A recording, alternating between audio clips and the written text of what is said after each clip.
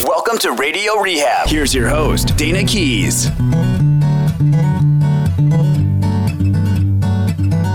Welcome to Radio Rehab. I'm your host, Dayna. Today we have quite a different show in store for you. A band called Brotherly Mud contacted us, as we ask y'all to do all the time. We give you the email. It's radiorehab@gotoproductions.com. If you know anybody you think who should be on this show, or you have topics we'd like to discuss, well, we found a band who has a song about addiction, and they wanted to come on the show. So we had them in studio, and not only is this a singer-songwriter edition of the episodes, but you also get to hear the music, and then we discuss it afterwards. Let's start with our first song, which I believe is called Addiction. Please enjoy some music from Daniel, Seth, and Will, also known as Brotherly Mud.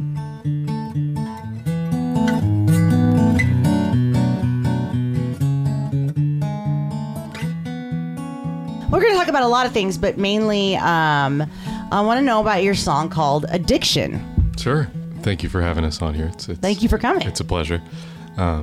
So this song kind of stemmed from my friend Seth and I right here. We were at a bar together, and I was kind of at a low point in my life as far as minimal substance abuse is concerned. Mm-hmm. It wasn't anything really too drastic, but I was drinking a little more than I would like. I was smoking cigarettes. I was choosing to indulge in some other things of that nature, and I was feeling a bit transient as far as where my life direction was headed, and also just other things of that nature. And so it was almost as if the things that I found myself quote unquote addicted to served as pillars of stability in my life in an otherwise unstable point in my life. Like that's all you had to hang on to was the substance. Right. And so in a kind of a strange way, I wanted it, right? Because I wanted that security. Yeah. Because there was no other security in my life. I didn't really have work. I didn't really have,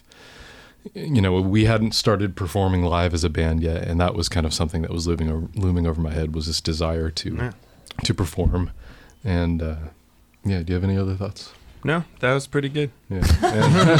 And so there was a guitar at the bar, and I was just, like I said, I was feeling really strange. And so in a moment of really abrupt inspiration, I ran outside with the guitar and I started writing this. And the first line, I don't know if I want to give away the first line yet. Right.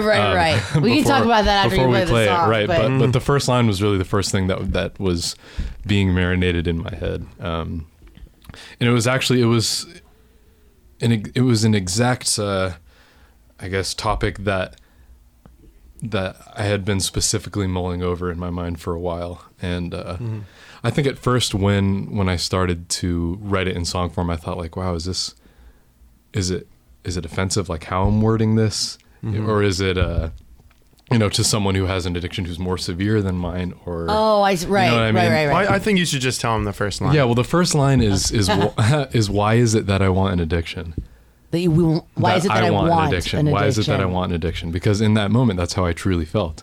I felt like I wanted that pillar of stability in my life. Kind of breaks up the day in a nice way. It's absolutely. Like without it, sometimes it feels like the day is just so like raw and intense. But like for me, maybe having a cigarette, it's like, okay, well, I have a cigarette and then I do some work, and then when it's feeling raw again, I go have a cigarette. It's like something that at least like you can count on doing. Even if things are getting weird, or you have to go do something you didn't plan on, the anxiety's starting, you still have your pack of cigarettes with you. Yeah, and I think when it comes to those kind of what are perceived as lower level addictions like coffee or cigarettes or things like that, people kind of don't take that as seriously as they do your drug of choice, whatever. You know? But the reality is that it can be a pillar of stability in your life, albeit in a negatively influenced way.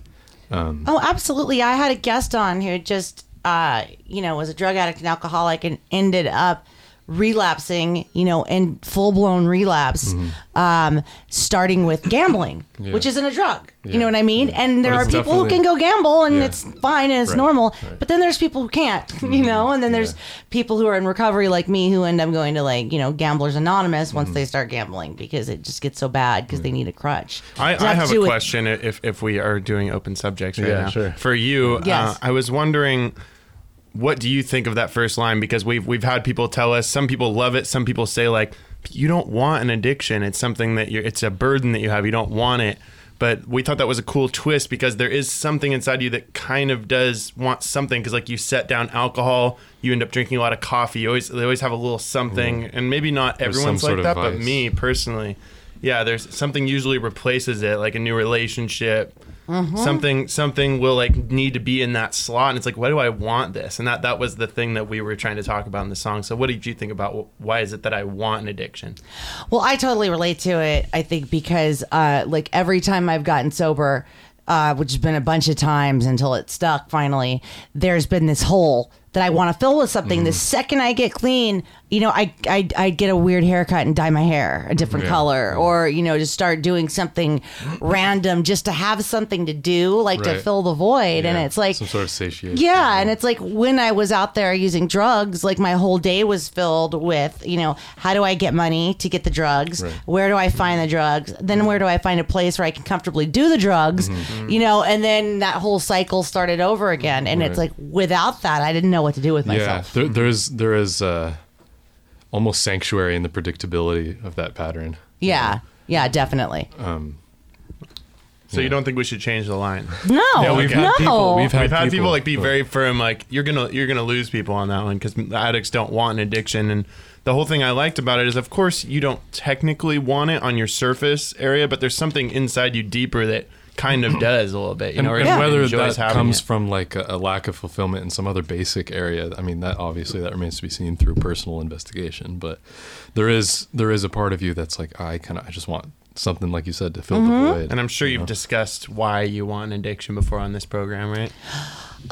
There's just so many reasons. I feel like, you know, like it's something I miss. It's something, it's like, you know, dealing with like the trials and tribulations of life. And, you know, getting up and going to work and having a job and being a normal person. Sometimes that just seems so much more stressful to me that, like, I'll be driving down the street and I'll just see an addict sitting there and I'm like, see, he's got it easy. When really, when I'm in that role, it's the hardest thing in the world and it's awful. But, like, once I get out of it, you know, there's always this dark part of me that wants to go back. It's like a darkness or something that I cling to. There's the strange grass is always greener, not necessarily. Yeah. I wonder if it's almost like looking at your dog when you have to go to work. Like, man, I wish I could just stay home and lay on that bed. But then it's like, do you really want to lay on a bed your whole life? Right, exactly. You know, so you really have to get out there and do something. Otherwise, you're really going to kick yourself when you're on your deathbed. Yeah, exactly. Yeah. Like, I have to make myself do stuff a lot. Because, yeah, it's like, especially looking at an animal, like, I just want to hang out with them all day, you know, or sleep or do what they do. Because it looks like they've got the right call. Like, that's the life, you know? I also, we're out here dealing with stuff. I also think that those addictive tendencies aren't necessarily strictly directed toward substance abuse. You know, it's a negatively impactful relationship, or it's being on your cell phone too much, or, you know, there are so many other things aside from strictly drugs that kind of satiate that exact portion in your brain, whatever it is, like the release of endorphins or dopamine or whatever, you know, that give you a similar sort of high and stability in your instability, you know? Yeah, and it's just like a head change, you know, like me personally, I mean, like I'm the kind of addict who just doesn't like being in my own skin. So it's like I've had to really, in sobriety, learn how to be okay with just being and being me. Right. You know, when it's like when I first got sober, I could not stand quiet. I just couldn't sit still. I was twitchy and fidgety. I suck at meditating, but I've been trying for almost 4 years. You know, I try to meditate. And I think just the counting of the breaths and the attempts at meditation I do has helped me. I just do lots of stuff based on recovery, and I'm always trying to like help another addict. Like I do one thing every day to help another person. Which seems really just like old fashioned and simple, but it's really worked for me. But it's hard, you know, it's like, and then also, like exercise has really helped me with my head. Like to sweat and to really like, you know, work it out. As we're doing in this room right now. Yeah, I know, as we're sitting in this room sweating because it's hot. Totally. Yeah, it's like, and it's like music, you know what I mean? Like seeing music, seeing bands, seeing live music. If I made music, I'd probably be making a lot of it. It's so funny because I've gone my whole life, I was always like, I want to play this instrument. I want to play that instrument. My parents were like, sign me up for lessons. And I was like, I didn't want to take lessons. Like, I just wanted to be good at it. You know what I mean? Like, I just want to be a great guitar player. I don't want to take a lesson. Yeah. or piano or drums, it went on and on with all the instruments. And that's kind of what's interesting about substance abuse too, is that there is that instant reward system. Yes. That doesn't come with other things that could potentially bear more fruit, such as learning an instrument, Right. Sure. Right.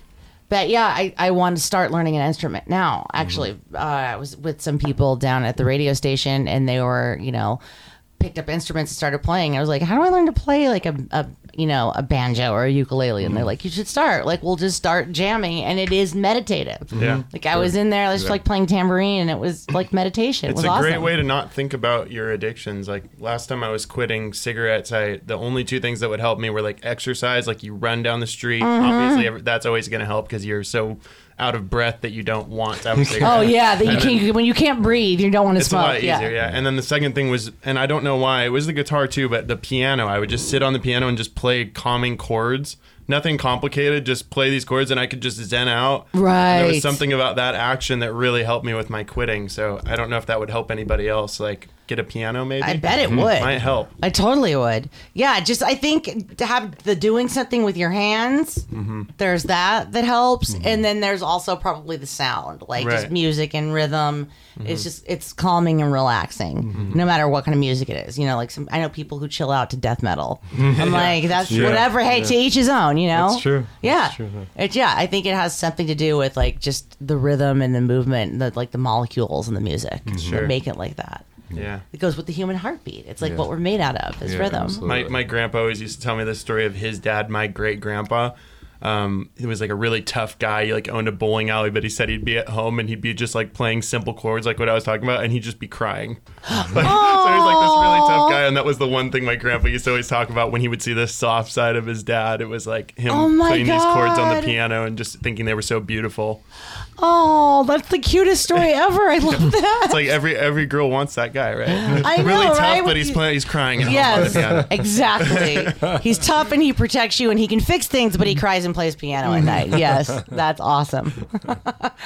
So are we gonna let's hear Addiction. Absolutely. And then we'll talk a little bit about it. Right on. Well, what we found through playing music too is it's all the imperfections and the humanness that makes something interesting. Yep. If it's too perfect, no one's really that interested. Oh, I know. Yeah, if it's too polished, it comes off like crap. It's better. I think. Totally. It takes a lot of pressure off us as performers too. It's like, oh, we messed up. Good. Oh, that's great. They probably really like Good. that. We gave it flavor. That's not a mess up. That's exactly. flavor. Yep, it's true. Yeah. Okay. So yeah, this song's called Addiction. This one's going on our new album. We're gonna make a music video eventually. If you want to know when all this is going down, brotherlymud.com is the way to go. We have a mailing list to sign up for, and that'll let you know when our videos come out, when we play in your area. Pitch over. Here's our song called Addiction.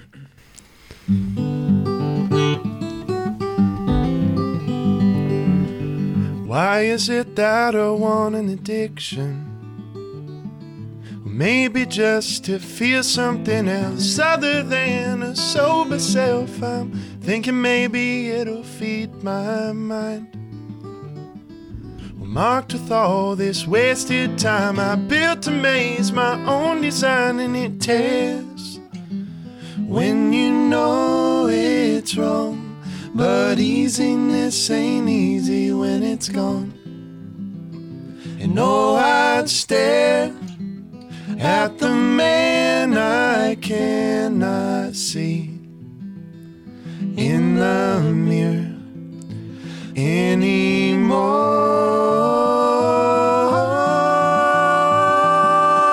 I just want to celebrate my life, 'cause fear and love ain't equal in this fight. My device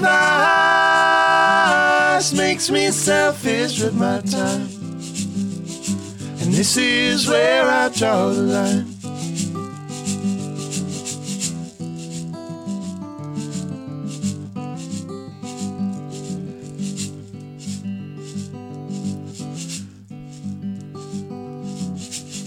Well, sorrow has a silver lining. I fellowship of broken men can still come back from where they've been with hearts of those that shine out all the darkness. Well, heaven knows I needed them when addiction was my only friend, and it tears when you hide your shame, but selflessness will lead you into grace. And oh, my soul is the only part of me that I need to be free.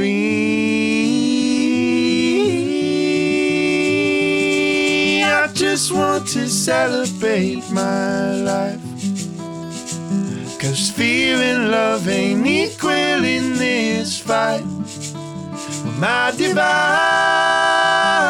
makes me selfish with my time, and this is where I draw the line. My device makes me selfish with my time, and this is where I draw the line. That was awesome. Okay, I have a couple of questions. Okay, first of all, can you tell me the line again about a fellowship of broken men? Fellowship of broken men can still come back from where they've been with hearts of those that shine out all the darkness. That is like the essence of recovery. Like, I almost cried when I was like, oh, when I heard that. That is beautiful. That is, I mean, that's what we call ourselves in recovery, a fellowship. Yeah. You know, and we're all broken, and that's we how. didn't even know that when we wrote that. Really? Yeah, it just felt right. Yeah. No, that is beautiful. That's what we are. Like a fellowship of broken people come together to help each other stay sober. Yeah. You know, or to get sober and all of that. That was really awesome. And I noticed you guys do a lot of like looking at each other and deciding things without talking. What is that? How do you know? That's just from being Knowing each other. How long have you guys known each other? closing in on a decade. Okay. Yeah. Yeah, I think it has to be. It's usually about like I think 5 or 6 years when you just start to have a look with somebody where you can just be like, okay, yeah, and you just stop doubting that you are reading their mind. Yeah, because you know you are. I'm reading your mind. Yeah, exactly. Yeah. You know, you just know you are. Yeah. That's such a good point. And I think that's kind of the reason why we write together so well. Mm-hmm. You know, is because we're enveloped in each other's minds in a way, and we can kind of bounce ideas off of one another. And also on a friendship level, that's, you know, we've kind of helped each other out of our own paths of potential darkness. Wow. Sure. That's really cool. Yeah. And you've been playing together as a band for 10 years. No, this is a year. We've been playing as a year. We really? wrote this song probably about 5 months ago. Wow. So we're about a year into playing live music. That's amazing. And you guys can harmonize so well together. It's like it sounded so pretty in here. You never know how it's going to sound, you know, when you're just sitting there and somebody's playing guitar. That sounded really amazing. That was beautiful. Thank you very much.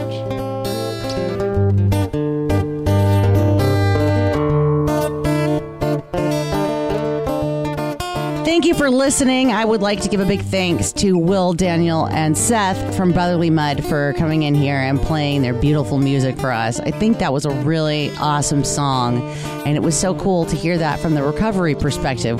If you would like to contact us, the number is 415-496-9511, even when we're not in studio, and it's at Radio Rehab Dayna and all the social places. Thank you for listening.